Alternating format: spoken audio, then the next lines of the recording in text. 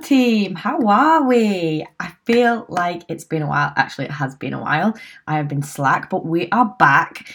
I believe this is episode 5, and today I wanted to talk to you about a ketogenic diet, also known as keto, and also touch on the supplement ketones, because I do get this question quite a lot, and I think some of you may be confused around what a ketogenic diet is, what are the benefits, what are the cons. I know some of you have seen me slamming it a little bit on Instagram, and I'm not gonna not slam it because I know it's quite fashionable to call out keto, but this is my opinion. I don't agree with it as a tool for everybody for fat loss. I think for some people it might be great, but for others it is terrible. And I also need everybody to know that it's not magic. The same rules apply to any other tool that you're going to use. It's down to energy balance. It's around creating an energy deficit. That is how we elicit fat loss. There may be some other unique benefits to keto. There may be some other cons. So I'm going to give you the whole picture so that you have an idea. If you come back to me and say, yes, Guy, I love the sound of this, I'd like to try keto, I will slap you around the face and then ask you again. I'm joking. Obviously, I won't do that. But you need to have the correct information before you can fully make an opinion, is my opinion. So let's get into it, shall we? What is a ketogenic diet? So ketogenic diet is not to be confused with a low carb diet. It's not. It is obviously low carb, but low carb can be anything from, 50% of your intake from carbs all the way down to like 10%, whereas a ketogenic diet is 10% or less of your full daily energy intake coming from carbohydrates. So that could be, depending on the person, anywhere between like 30 to 50 grams of carbs a day. Okay, I'm going to say that again, 30 to 50 grams a day. Like that is the equivalent of a piece of fruit. So keep that in mind. This is where we're at with a ketogenic diet. It's also a low protein diet. A lot of people think that it's a high protein diet, high fat diet. It's not. So you're going to be looking at about 1 gram per kilogram of weight protein, which if you work with me or you've worked with a coach, will probably know that we tend to go to the higher end of like 1.6 to 2 grams per kilogram. So you're right at the lower end. Obviously, that's going to come with some red flags. And then the rest of your intake is going to be fat.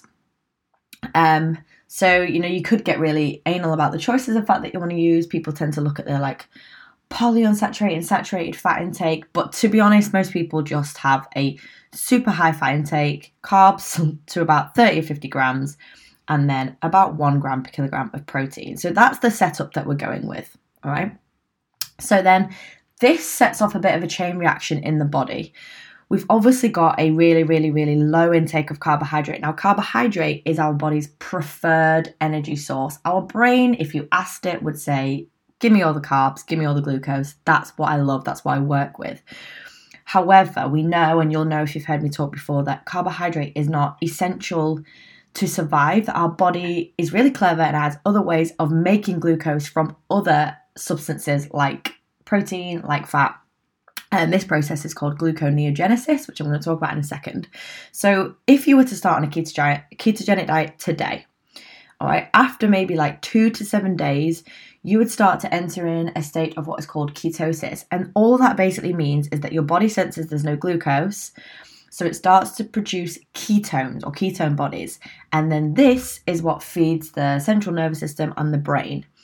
There is another kind of process that runs alongside this, which I've just spoke about, gluconeogenesis. This is where the body will break down aminos, which come from protein, to make glucose, okay?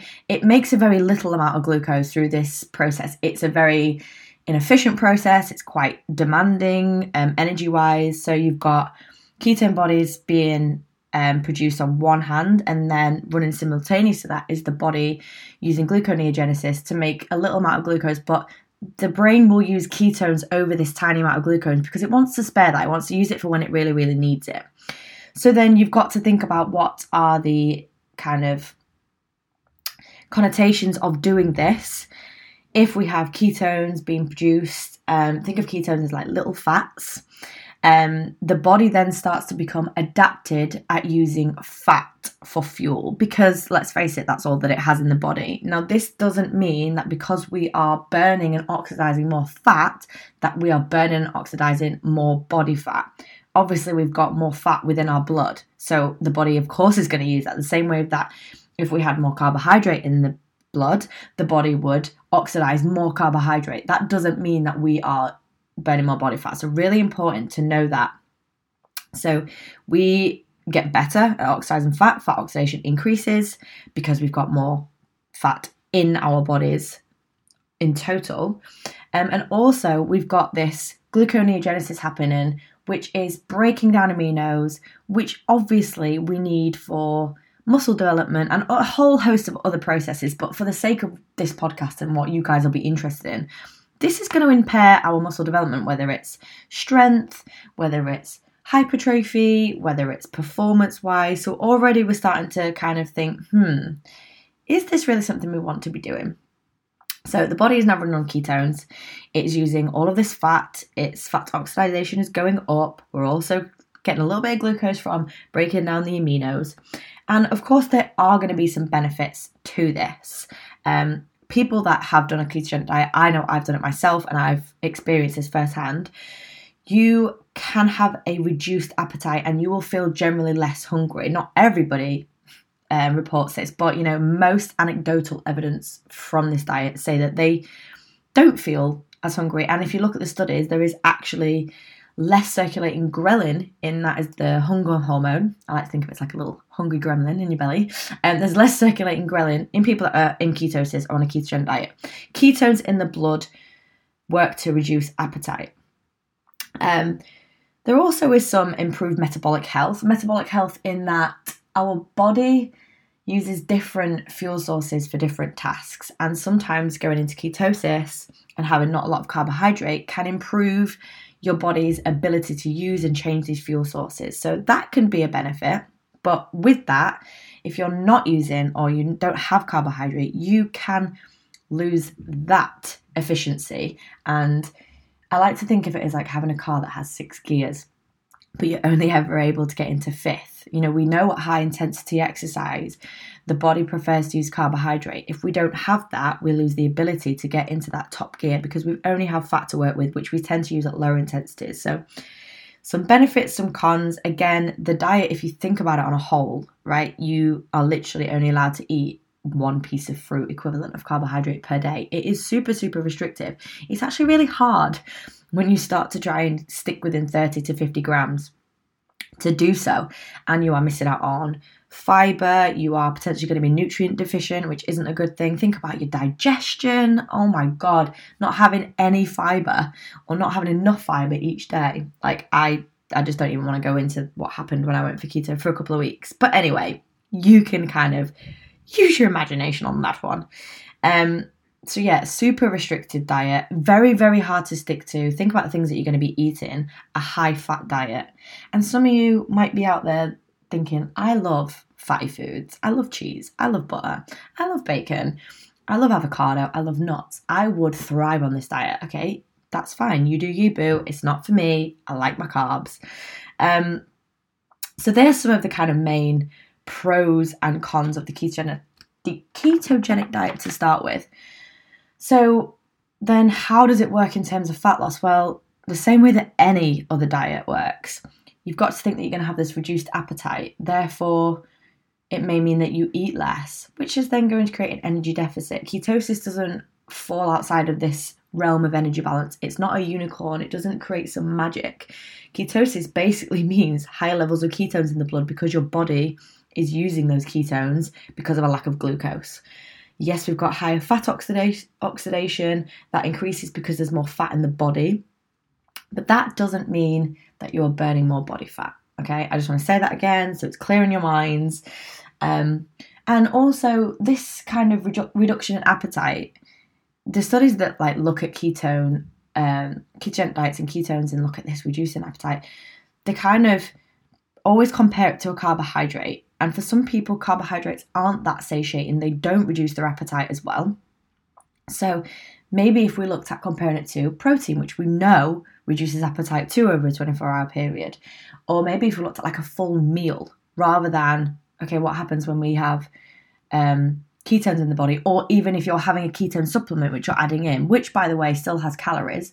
I think the main supplements that are floating around, I'm not going to mention the name just in case this goes out to the big wide web. They've got about 100 to 200 calories in per day. So you are still getting energy in there.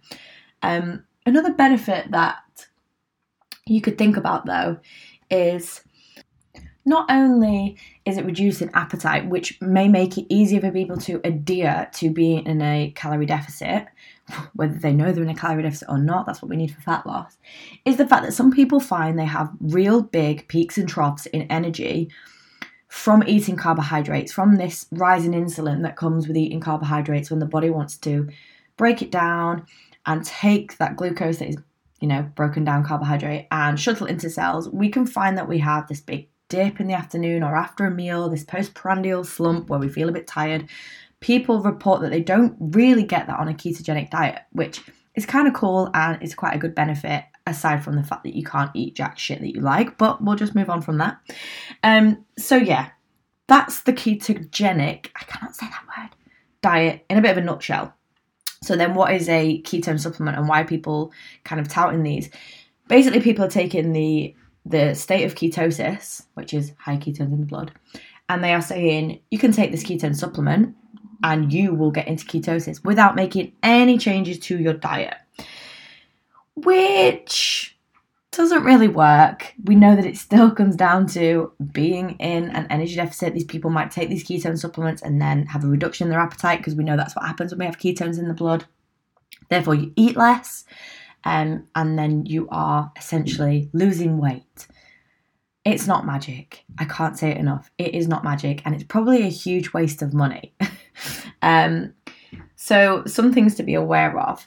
Also with a ketogenic diet, which is probably what most of you may see on the internet, is these 10-day or 2-week challenges where people lose like a drastic amount of weight. And I'm talking like number of like pounds or on the scales, not fat loss. Weight loss and fat loss are not the same thing.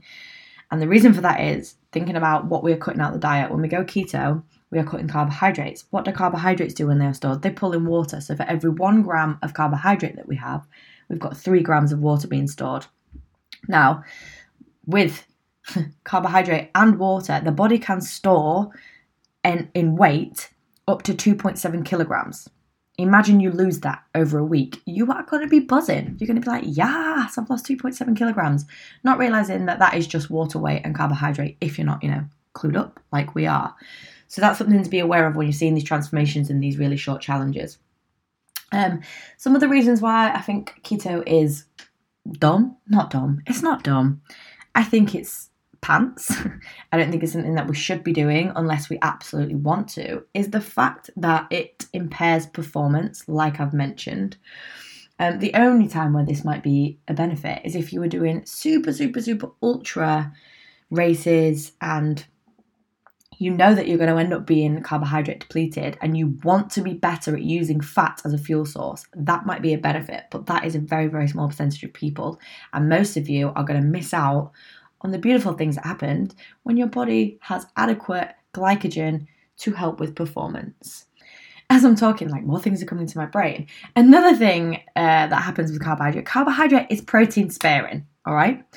So that is a good thing, especially when we want to be recovering well, we maybe wanting to get stronger, we want to grow muscle, we're wanting to help these adaptations. Taking carbohydrate out of the picture can actually be quite negative, especially when we think about gluconeogenesis, right? This is the process where the body is trying to make glucose from other things. So it's like, right, cool, let's use these aminos. And then that is going to inhibit this muscle development. And you might think, okay, that's cool, then maybe we'll just increase our protein intake. But then no, because all you're going to do then is you're going to increase this gluconeogenesis to make more glucose. As soon as your body senses there's a little bit more glucose, it's going to switch from using ketones and go back to using its preferred energy source. Therefore, you are no longer in ketosis, which then shoves the whole thing into the ground. Yeah, pointless. Listen to like how enthusiastic I am about this. So I hope that's made things a little bit clearer on keto. If you love eating a high-fat diet, If you are going to be aware of certain nutrient deficiencies, you're going to maybe combat those. If you have the money to spare on ketone supplements, then great. Or if you are epileptic, and I haven't mentioned this, but the ketogenic diet was originally made to help children with epilepsy. There is something very unique about a ketogenic diet which reduces drastically the number of epileptic fits that we see in children and now in adults too. So the only time where I would 100% recommend someone go on a ketogenic diet would be someone with epilepsy.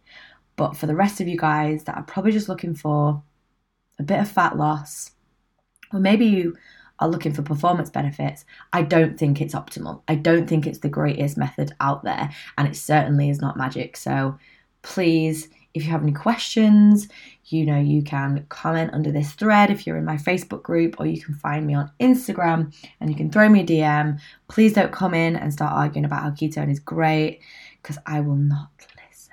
No, I'm joking. Of course I'll listen. I'm up for a bit of healthy debate, but I stand firm with this. So I hope it's been useful. If it has, share it. I think you can like it. I don't know, can you subscribe? I don't know what we're doing here. But other than that, have a great day and I'll catch you soon.